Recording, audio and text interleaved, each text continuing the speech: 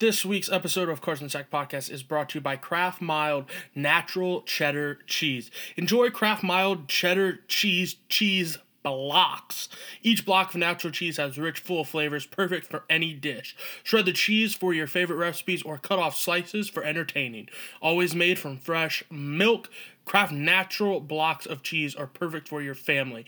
For over 100 years, Kraft has been making the cheese your family loves. So no matter how you like it, Kraft has got a cheese for you. Hit that ish. Sorry, I know you guys wanted to clap, but everything I'm going to say is going to be amazing.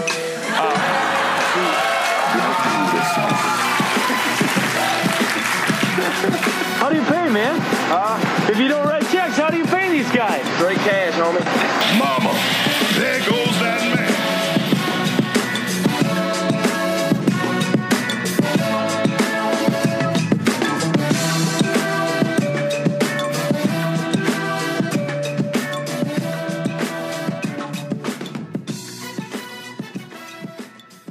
Hello and welcome to episode 47 of Carson Sack Podcast, where we talk balls. It is so good to be back with you after the week off. Had a lot going on, but here I am, and I promise you, I got a lot of exciting new things coming that I was working on, brainstorming ideas for what I'm going to be doing. So I just want to get those things out of the way before we talk all the usual balls and a few new balls.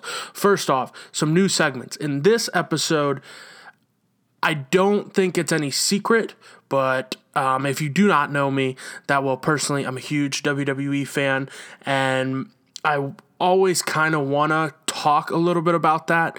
So instead of starting this entire new podcast, wrestling themed, I'm going to do a little bit of a recap and thoughts of like big things going on in WWE. That segment is always going to be the last segment, so if you're not really wanting to hear that, don't worry, that's going to be the last thing I talk about every episode, don't worry, but just something I wanted to get in there. Also, today on this episode of Carson Sack, we're going to be introducing on this day in history for sports. Going to look back on the day that the podcast is going to come out and read you some things and events that happened that day in history, in sports, so that's something I'm excited about. And then starting next week, this is something I'm really excited about. Netflix, Hulu, HBO Go, anything like that. If you have it, great. If not, I'm not going to go tell you to buy it. No free ads. I don't really give a shit. But I'm going to sit down and watch a Netflix or a Hulu or an HBO Go or something like that sports documentary or sports series and reviewing that and just giving my thoughts and whatnot on that. So that's something I'm excited. I don't have a name for it yet, but I'll take requests or input or anything on good documentaries or series that revolve around sports from people that DM me or anything like that. I'll do that for sure. That's going to debut next week, and I'll have a name for that by next week.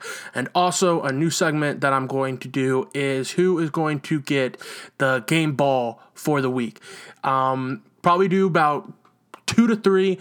Maybe sometimes 1 if there's really only one obvious choice, but just somebody in the world of sports who has been killing it lately. That's also a new segment that's going to be coming.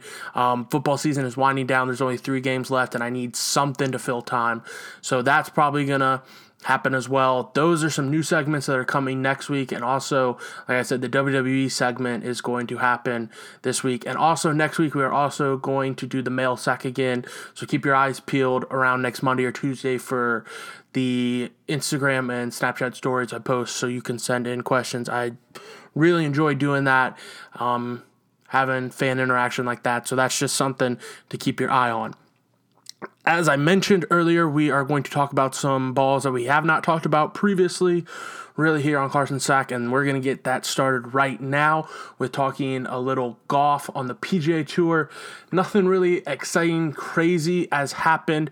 Xander Schauffele won 2 weeks ago in Hawaii. This past week, Matt Kuchar won, and the big issue with Kuchar was not the fact that he won or anything like that. Won by 4 strokes, wasn't really a tournament of worry for Kuchar. He was in control pretty much the whole time. But what is a little out there that it's sort of just now coming out is he previously had played in Mexico, I believe, and won a tournament there. And the purse for the tournament was $1.3 million. It's a shitload of money. I'm not going to sit here and act like it isn't. It's a shitload of money. And he did it without his normal caddy. He was using a local caddy by the name or nickname of El Toucan, which dope fucking nickname. That's dope. Don't call me that, but golly, that's a cool nickname.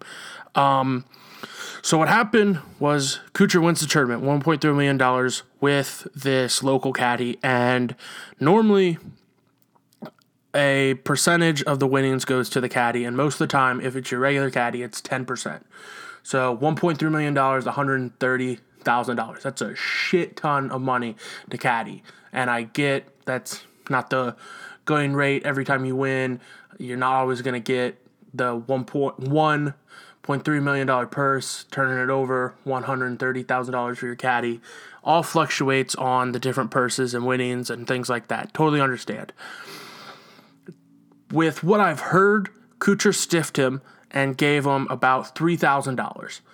That's ridiculously low for what Kuchar racked in for that week. And overall, Kuchar is pretty much thought as this like laid back guy on tour that is just kind of like a dad or like an uncle that you're just like, he's just not the weird, also goofy. He's like the goofy uncle on tour that just kind of easygoing, gets along with everybody, doesn't cuss really.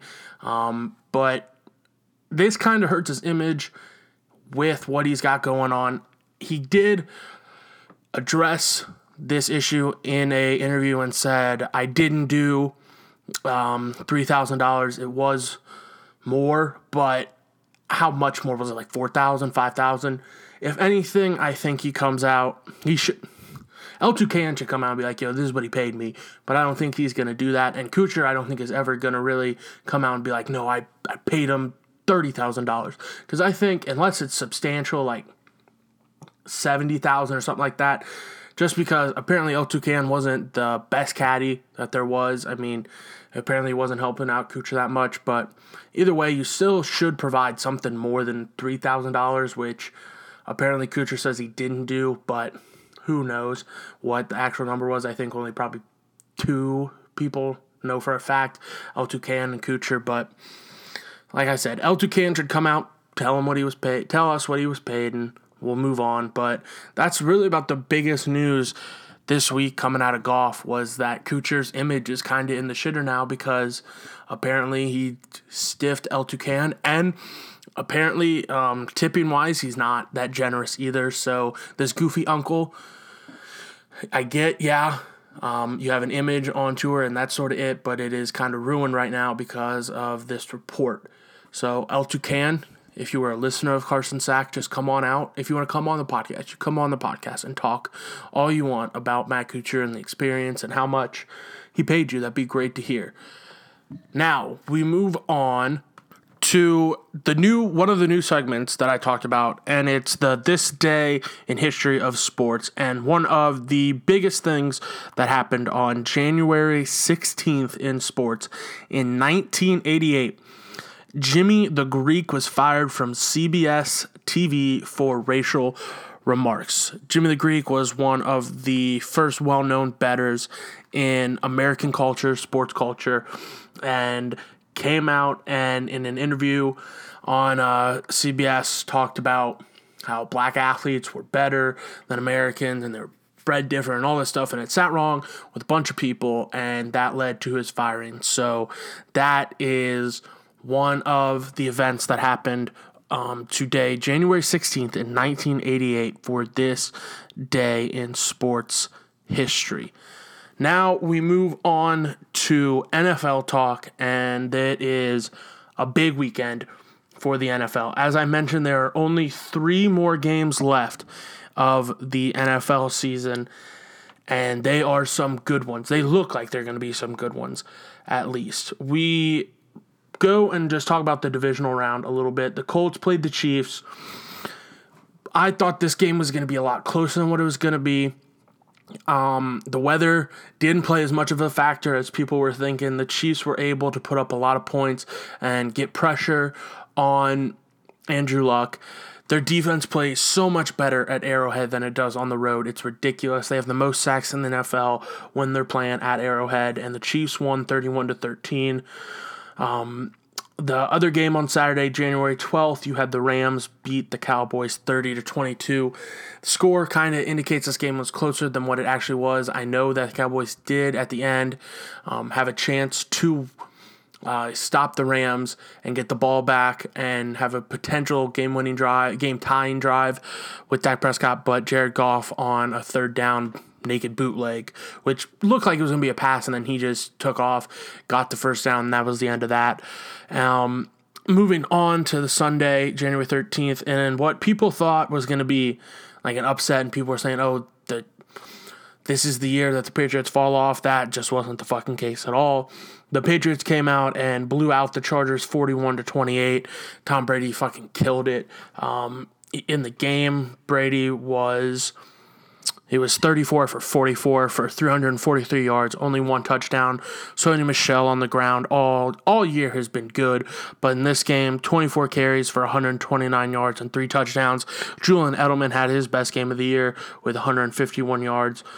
Philip Rivers, he didn't play bad. He threw the ball 51 times for 331 yards and 3 touchdowns and an interception, but that game was just never close, and the Patriots pretty much just whipped their dick out and said, yeah, we're the Patriots, you're the Chargers, this is how this is going to go. And then the final game, which started out real hot for the Eagles, they jumped out to a 14-0 lead against the Saints, and the Saints held them scoreless in the entire second half. The Saints won that game 20-14. Michael Thomas was the big star of that game. He had 12 receptions for 171 yards and a touchdown. Drew Brees was surgical as always, 301 yards and 2 touchdowns. Nick Foles didn't play bad. He did have a touchdown through the air and a touchdown on the ground.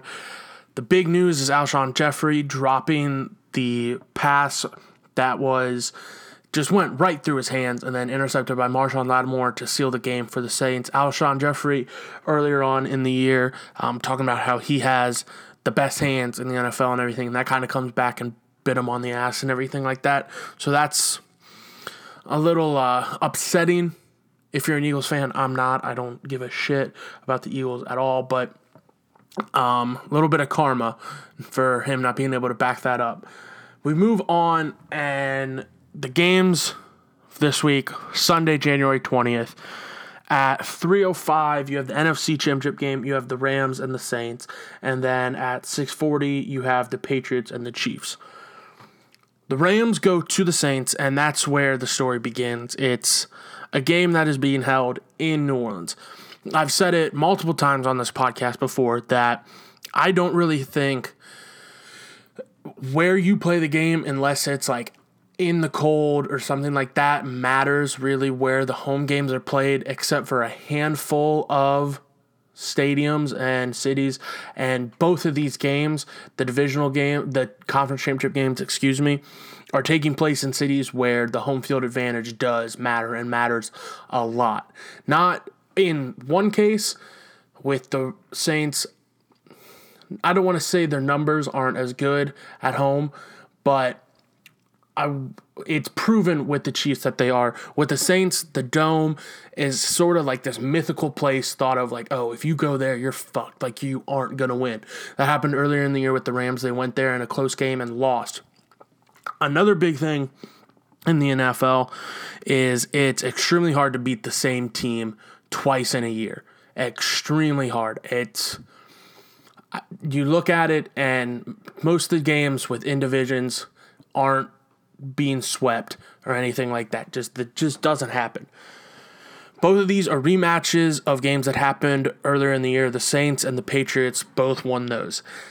It sort of behooves me with that point I just made to say, oh, the Rams and the Chiefs are going to win, but I just don't think that's the case. I think a big thing that is going to be on the Rams' mind is stopping the run. Mark Ingram and Alvin Kamara have been great on the ground all year for the Saints, and I think that's going to continue without a doubt. I think they slow them down, but the way Marcus Peters was abused by Amari Cooper, who was taken in the first round, is a number one receiver in the NFL, but not anywhere near how good Michael Thomas is. And Dak Prescott is nowhere near good of a quarterback as Drew Brees is. Okay, we understand that. But what I'm saying is, even if he's not thrown to Michael Thomas, Drew Brees is so surgical and so precise and puts the ball where only his receivers have a chance to make a play on it. And all these other quarterback cliches about good quarterbacks that I know Aqib Talib is back there as well, and they're probably not just going to have Peters on Michael Thomas because in the game earlier this year, Michael Thomas burned Peters for the game-winning touchdown and matchup issues and everything like that. I just think that I know, like, it's hard to think that the Rams are going to not prepare enough for Drew Brees, but I think that they're going to put so much emphasis on stopping the run that Drew Brees is going to come out and just tear them apart in their secondary.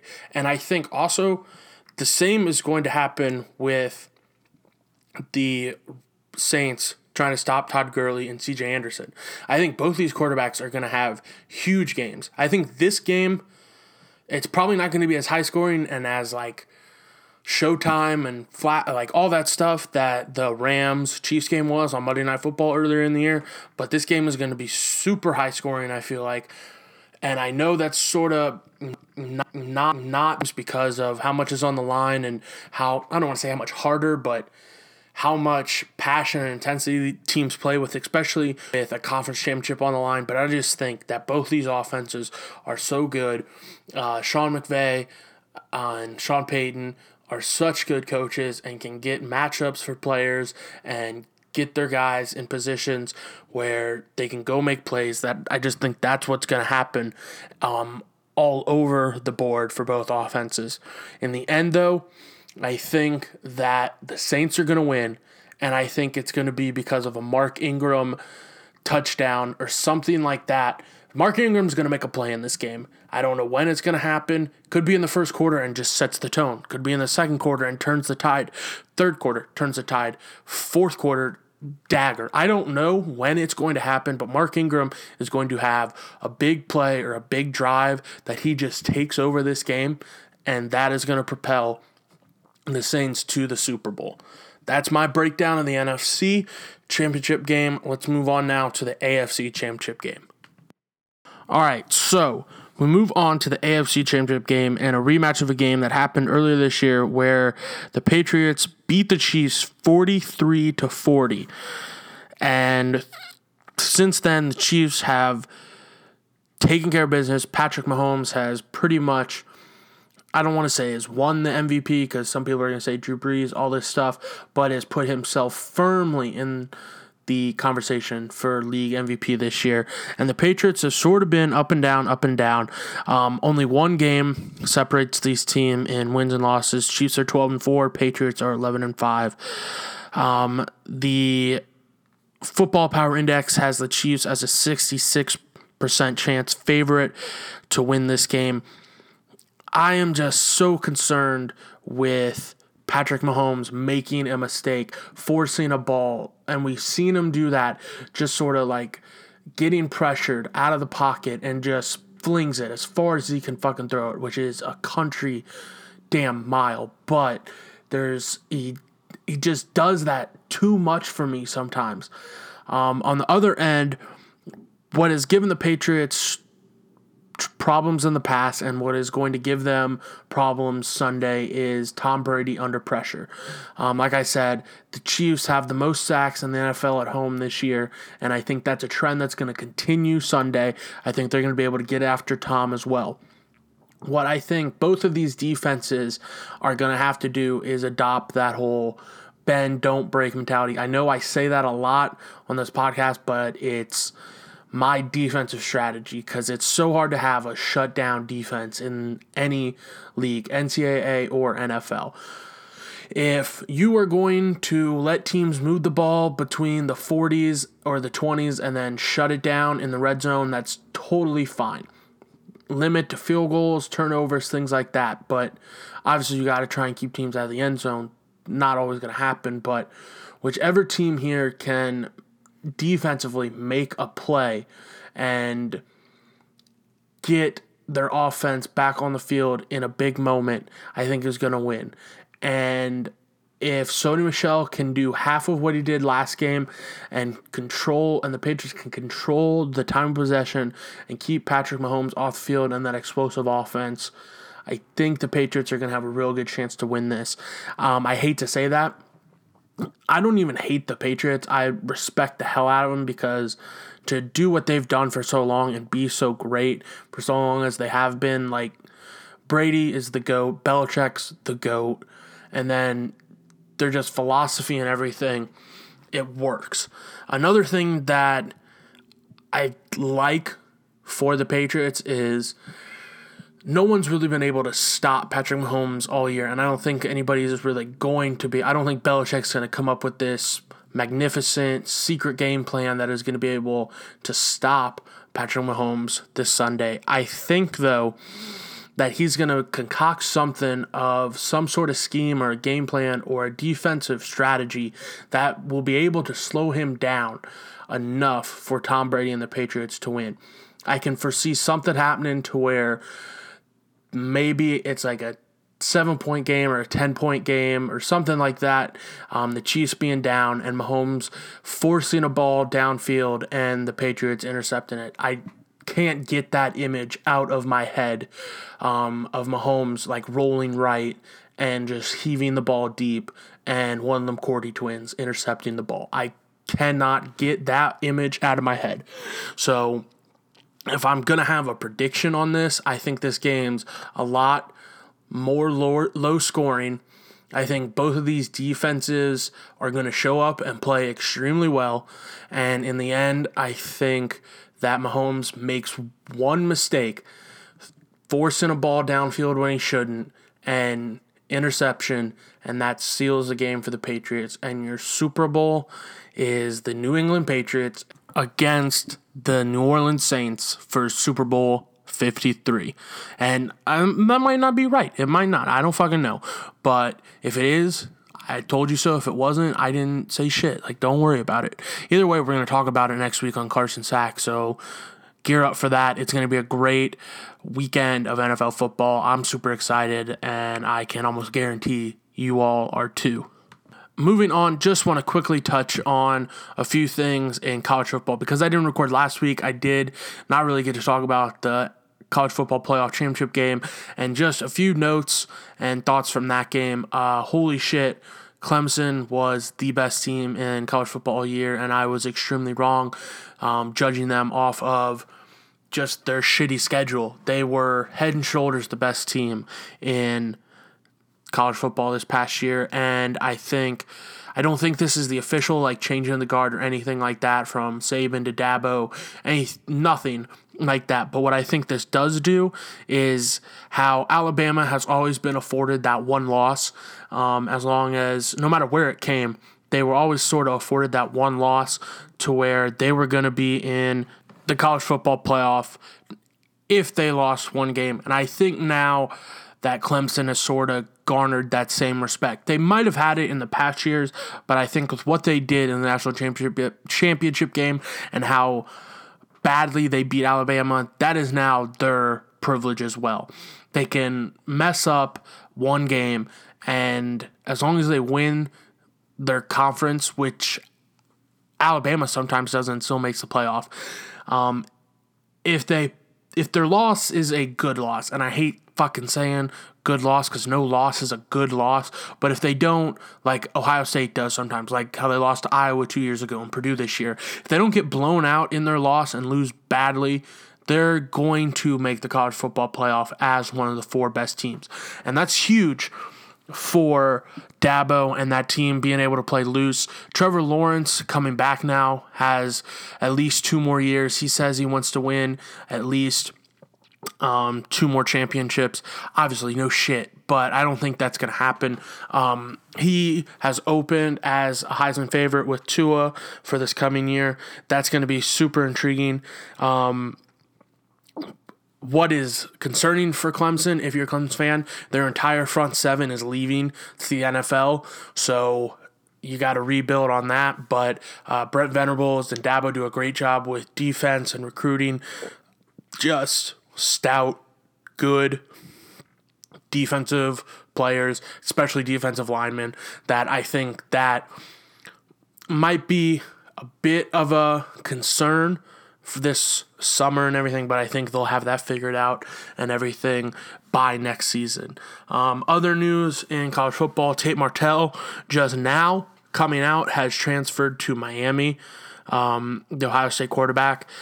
Sort of got a raw deal with Haskins starting this year, which I think he was fine with that. I think he understood that was probably what was going to happen. But then the whole Justin Fields thing, the transfer from Georgia to Ohio State, really threw a cog in his plan. Sort of a bad look on Martell's part, where he posted these tweets and stuff on Instagram, sort of saying he wasn't going to back down or anything, but then he transfers. He was showing interest to U of L, Miami, a couple other schools. I hope nothing but success for Tate Martell. Also, his real name is Tathan. Holy shit! How much of a douchebag name is that? Tate is already like douche, and then you add Tathan onto that. My lord! But no. My first reaction is he is going to go down there and they are going to build that offense around him, and he is going to put up points and he's going to put up yards and he's going to be sensational. My other reaction is I don't think right off he's a quarterback that is going to win you a national championship. And I think that's why Ohio State and Ryan Day welcomed Fields in. I think Ryan Day saw that and was like, fuck, Fields. I don't understand. The talent that Fields is, you don't say no to that. You don't say no to a type of player like that with that type of talent and everything, especially if he wants to come to your program. You don't say no. But I've always been a Tate Martell fan. I'm not going to stop being a Tate Martell fan. I hate how things worked out for him just in a bad situation.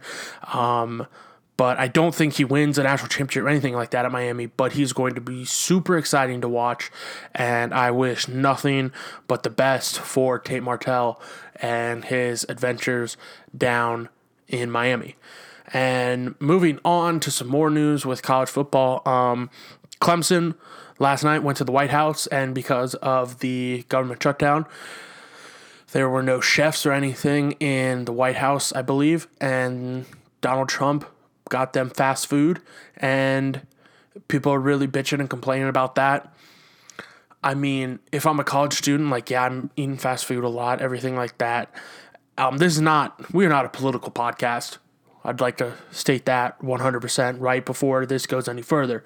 But it would have been nice, I think, if I was just a recent national champion and I'm going to the White House.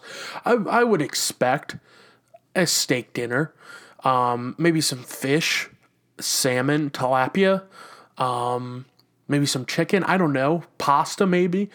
If you're telling me that he thought, oh, that's a good idea, let's just get them all McDonald's and everything like that. Cater, you could cater from fucking anywhere. Like, cater from a nice place and just get a fuck ton of good food. Because these guys, like, no matter, I don't know what the policy was with Dabo with having his players go or anything, but going to the White House, no matter who's in office, is something that, and meeting the President of the United States, not everybody gets that opportunity. And they're going to have that image of, oh, we just ate fucking Big Macs and filet of fishes. What the hell?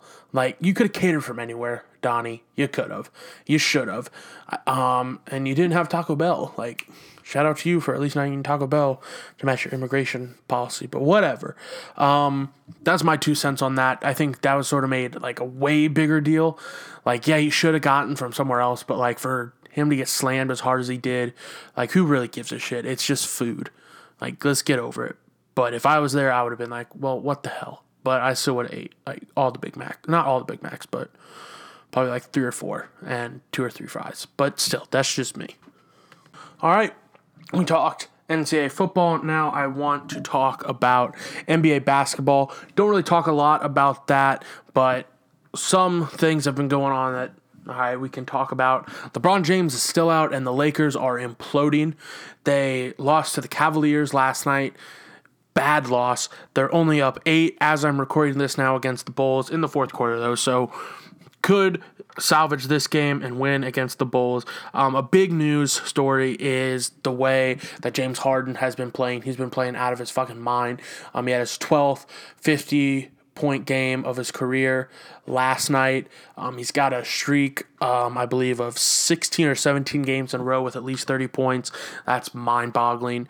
On the other hand, Chris Paul's out, Brandon Knight's out, Eric Gordon's out, a bunch of players on his team's out. So he's really Clint Capella is also out for a lengthy amount of time. So he's really the only offensive option. So the way fouls are called on him and how often he gets to the line and the whole issue of traveling with this step back bullshit movie does, if he can do it, whatever, don't call traveling. I don't care. But I don't foresee that streak stopping anytime soon because he's going to get his. I don't really think he gives a shit if they win or lose right now. Seeding it's important, but right now isn't when you're going to just totally lose a good seed in the playoff race. So I think his mental mindset right now is, hey, I'm going to ball the fuck out until everybody gets back. I'm going to pad my MVP numbers and hopefully going to win some games. And if we don't, that's fine. We didn't have all these other guys on the team, and we'll take care of it when it comes playoff time. Speaking of seeding in the West, the Nuggets have surprisingly been the number one seed in the West, but tonight, Golden State just kicked the shit out of them. Beat them 142-111 in Denver, 30-pieced them, and this was all without DeMarcus Cousins. And I know DeMarcus Cousins is coming back sooner rather than later, and I know people are probably going to question how he's going to fit in with this Warriors lineup and how they're going to be able to do things, and he's not really this run and gun guy. He doesn't shoot threes, everything like that. I think those people are idiots. He's one of the best centers in the NBA, and he's on one of the best teams in the NBA. I mean, for Christ's sakes, their lineup is going to be Steph, Clay, Draymond, KD, DeMarcus Cousins. That's an all-star lineup, and that's going to be the starting lineup for the Warriors. I don't foresee any long-term real downside for DeMarcus Cousins in Golden State. There's going to be some growing pains, things like that, but come playoff time, he's going to be ridiculous, and the Warriors are going to be ridiculous. Other big news is there's some animosity going on with the Boston Celtics. Apparently, Kyrie was a little unhappy at the end of a game 2 games ago when he got a game-winning shot and it missed, and he was mad at Hayward, and all this other confusion was going on. He commented about it at the end, sort of said it was no big deal, whatever. And then the next game they play, they get blown out by the Brooklyn Nets. Nets aren't that great. Nets fans also started chanting Kyrie's leaving while the subs were in, and it was a blowout loss, whatever. I definitely by now thought that how good of a coach Brad Stevens is, that the Celtics would have these rotations figured out and lineups figured out. They sort of did for a while when they started bringing Gordon Hayward off the bench, but that's no more a thing. So that is a dumpster fire waiting to happen. Right now, they literally have the flame right next to the TNT, and a few more pushes, a few more inches closer, that thing's going to blow. How do you push that back so it doesn't happen? Just win. And I think they're going to end up winning a lot more games this year, obviously, but right now they're very close to imploding with just the way that the expectations they have had, the fans have had, the organizations had, and what has actually happened not living up right now. And I'm not saying let's push the panic button yet. It's not even the All-Star game yet, but it is extremely close to something real bad happening, I feel like. Now let's move on to some NCAA basketball talk. Big slate of games this Saturday. Starting at noon with the second-ranked Michigan Wolverines going to Wisconsin. I think this is where Michigan suffers their first loss of the year. I think the Badgers get it done. North Carolina also faces Miami that day. North Carolina gets a big win, a big rebound win after getting beat by 21 points last Saturday by U of L at North Carolina. They got a big win tonight as I'm recording this against Notre Dame, and I think the momentum is going to continue to roll for North Carolina as they're going to beat Miami. Another big game that we have Saturday is Indiana, 25th in the country, goes to Purdue. Carson Edwards, if you don't know about him, get to know him. He is a damn good basketball player. Leads the team with 25 points per game. Him and Romeo Langford are going to go at it in this game. It's going to be a great game. I think Purdue gets the win in this one. Another big game is North Carolina State going to Notre Dame. North Carolina State has struggled their past two games. They got beat by Wake Forest tonight, I believe. They also did just lose to North Carolina 2 games ago. I think this is a big game for Notre Dame and going to help their tournament resume if they can get it done. And I think they do end up beating North Carolina State in a game where both teams really need a win. Another big game from Saturday, you have UK going to Auburn. Auburn plays with a lot of intensity. Their guards are very good. Kentucky, the past couple games, has come out a little flat to start the games. We saw that in the Vandy game. We saw that in the Georgia game, the first half. We saw it against Alabama where they ended up losing. That cannot happen this game, or they're going to find themselves down, and the relentless pressure and guard play that is always very good for Auburn and Bruce Pearl teams is going to just be relentless all game, and I don't think Kentucky's going to be able to find itself back. And another note on Kentucky, if I hear one more fucking time that, the length is really bothering Reed Travis, I could give two shits. Oh my God, Reed Travis gets himself in position, so many times throughout the game and gets it, and he's getting up good quality shots and around the rim and not falling all the time, but I'm not worried about how he's supposedly affected by this length so much all the fucking time, like all the commentators are. Not worried about that at all. Ashton Hagans has really come on for UK to continue the Kentucky talk. Baker as well has been playing extremely well with the minutes he's been given. I'd like to see his role expand a little bit more just because of the offensive threat he is.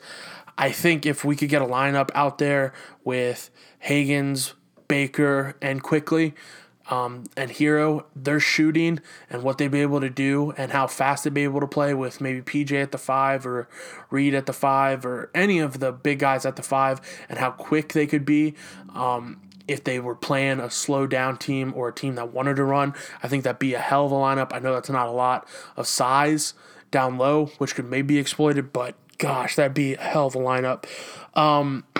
Kentucky has played extremely well at home.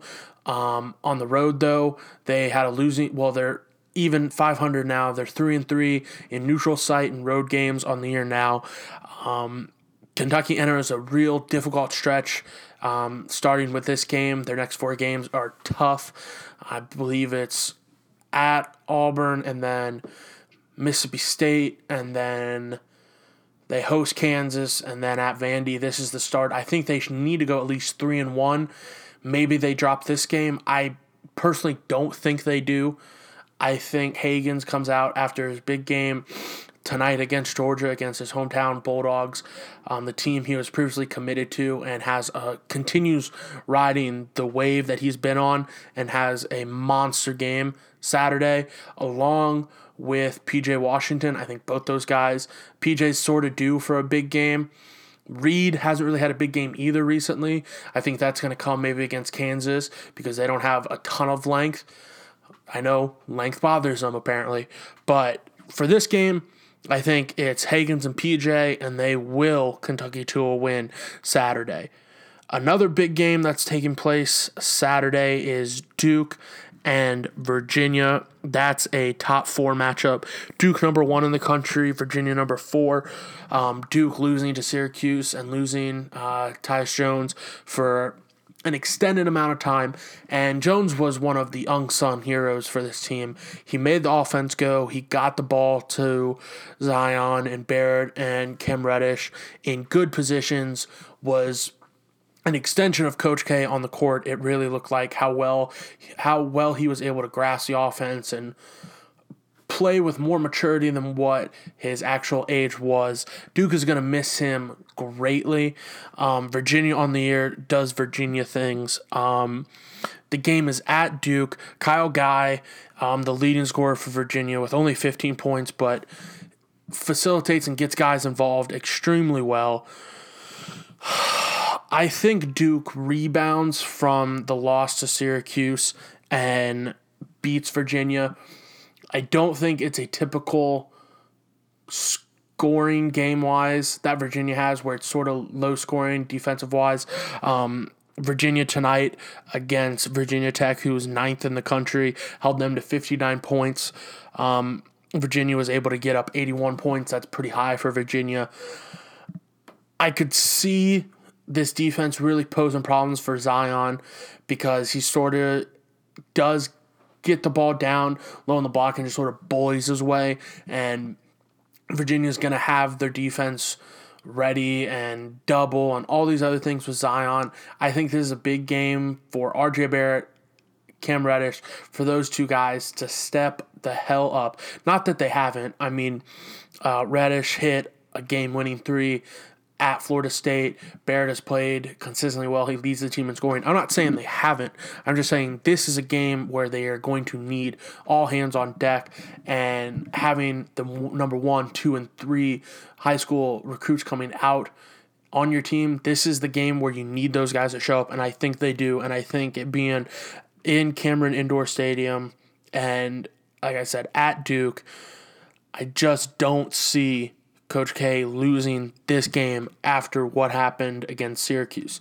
A note about that Syracuse game, it appeared that Jim Boeheim pissed himself after the game. He didn't, but if peeing your pants is cool, consider me Jim Boeheim, said Miles Davis. Shout out Billy Madison on that. All right, that concludes all the ball talk we need to get to, and now here's the WWE segment. If you don't want to listen, stop listening. I'm going to give you time to hang up, but if you do, great. If not, thank you for listening to Card and Sack Podcast. Now, here is the WWE talk, I promise you. Huge news coming on Monday night when Vince McMahon showed up. Braun Strowman is out of the Universal Championship match against Brock Lesnar. Finn Balor is in. There's a huge match made from that segment. Vince came out and was interrupted by John Cena, then interrupted by Drew McIntyre, then interrupted by Baron Corbin, and then finally interrupted by Finn Balor. Vince McMahon slighted Finn Balor for what happened and his size and said, he couldn't really handle it, whatever. Finn Balor, previous in the night, had a match with Jinder Mahal, and Vince then booked a fatal 4-way to determine the number 1 contender for Brock Lesnar's Universal Championship that was going to take Braun Strowman's place at the Royal Rumble. Why Braun Strowman was removed? Couple maybe reasons why. Injury. He did have surgery on his arm and don't know if he's been fully cleared yet. Another big thing is he really fucked up in a segment 2 Mondays ago on Raw, forgetting his lines and underperforming, and I think that really soured on Vince. I don't think either way anything that the title is going to change hands at the Royal Rumble. I don't think Brock is going to lose. I don't think he was going to lose to Braun, and I don't think he's now going to lose to Finn. Another reason that people are thinking, maybe that they took Braun out is because they don't want it for a third time for Braun to lose to Brock. But that wasn't really an issue with Roman. I don't know why they think they'd have that an issue with Braun. Maybe because they haven't booked Braun as strongly as they did Roman. I don't fucking know. But that's sort of a thing that's going on. Another thing that is sort of not weird, but there's been back-to-back nights, segments where women have been scandalously dressed, and it's sort of a throwback to like the Attitude Era, and this is the PG era now. So what I mean, PG, like TV rating PG, so you don't really see that kind of sexual things that you saw during the Attitude Era when more things were allowed. And maybe this is sort of them saying how they had like different, fresh new things and sort of getting back to how things used to be. Maybe that's where they're going with some of these new, like, racier segments and stuff, but I don't really care. Like, it did nothing for me. It didn't offend me like it offended a lot of people with the way that they've pushed women's revolution. But then you had like this guy walking in and on this girl changing, and then this girl taking off a robe and being in lingerie, like whatever. It didn't bother me. I don't really care, but some people, it bothered them. Other news, the NXT call-ups that were going to happen happened in sort of weird ways. There were double screens during matches, and then a couple of the call-ups, NXT call-ups, Lacey Evans and EC3 did like, there was a screen where the match was going on, and then in the top left corner, there was them being interviewed and stuff. I think that's sort of a dumb way the first time you see it. And then Otis from Heavy Machinery came out in a segment and was like fumbling over his words and like stammering and stuff at how good looking one of the lady wrestlers was. I mean, that's fine. Like, I had no problem with that. Again, some people had a problem with it. There's big news also with the Royal Rumble now. This year with the Royal Rumble, I think it's super wide open who's going to win. Like I said, I think Brock is going to retain against Finn Balor, and a lot of people are clamoring for Finn Balor to do the demon gimmick, which definitely needs to be done. I think that would just put that match and everything over the top. Apparently, Brock has wanted to work with Finn since last year's Royal Rumble, where Vince McMahon nixed that idea. Brock has great matches with smaller guys. Look at the Daniel Bryan match. Look at the AJ Styles match. They're all great matches, especially with smaller guys. I definitely think that's going to happen here. I expect it to sort of be either Brock dominates right out of the gate like he did against Daniel Bryan and Finn fights back, or the match that he had with Styles where Styles sort of dominates a little bit and then he's knocked back a little bit. Finn Balor needs to do the demon gimmick, and as I was saying with the Royal Rumble, which takes place in 2 Sundays, that match is super wide open. A lot of people are saying Seth Rollins is going to win and face Brock Lesnar, which is totally fine. No problem with that, but I've been trying to keep away from reading about like spoilers and stuff because wrestling is fake. Wrestling's predetermined. Wrestling's not fake. Wrestling is real. People are fake. That's the saying I'm sticking with. But I'm super excited to watch the Royal Rumble. I'll talk more about that in 2 weeks episode, but like I said, just wanted to talk a little bit about that. Oh, Bobby Lashley is now the Intercontinental Champion, which was good because it gives him something to do. It gets the title, the IC Championship, away from the Dean and Seth feud that's still going on, and that feud needs to end real fucking soon. Like, Dean Ambrose has been consistently disappointing now for like a year and a half, but that's another topic for another podcast, another day. But that's really the big news right now in WWE. Just want to talk about that. We're going to talk about the Royal Rumble a little bit more later on when that happens. Okay, this is the end of episode 47 of Carson Sack Podcast. Next week, we have new segments premiering. We have the sports documentary series review that's going to happen. We have the return of the male sack, and we have more of this day in history for sports, and we're going to talk about the NFL Conference Championship round and the weekend that was in college basketball, and any other fucking news that happens. We got great new stuff coming at you on Carson Sack Podcast.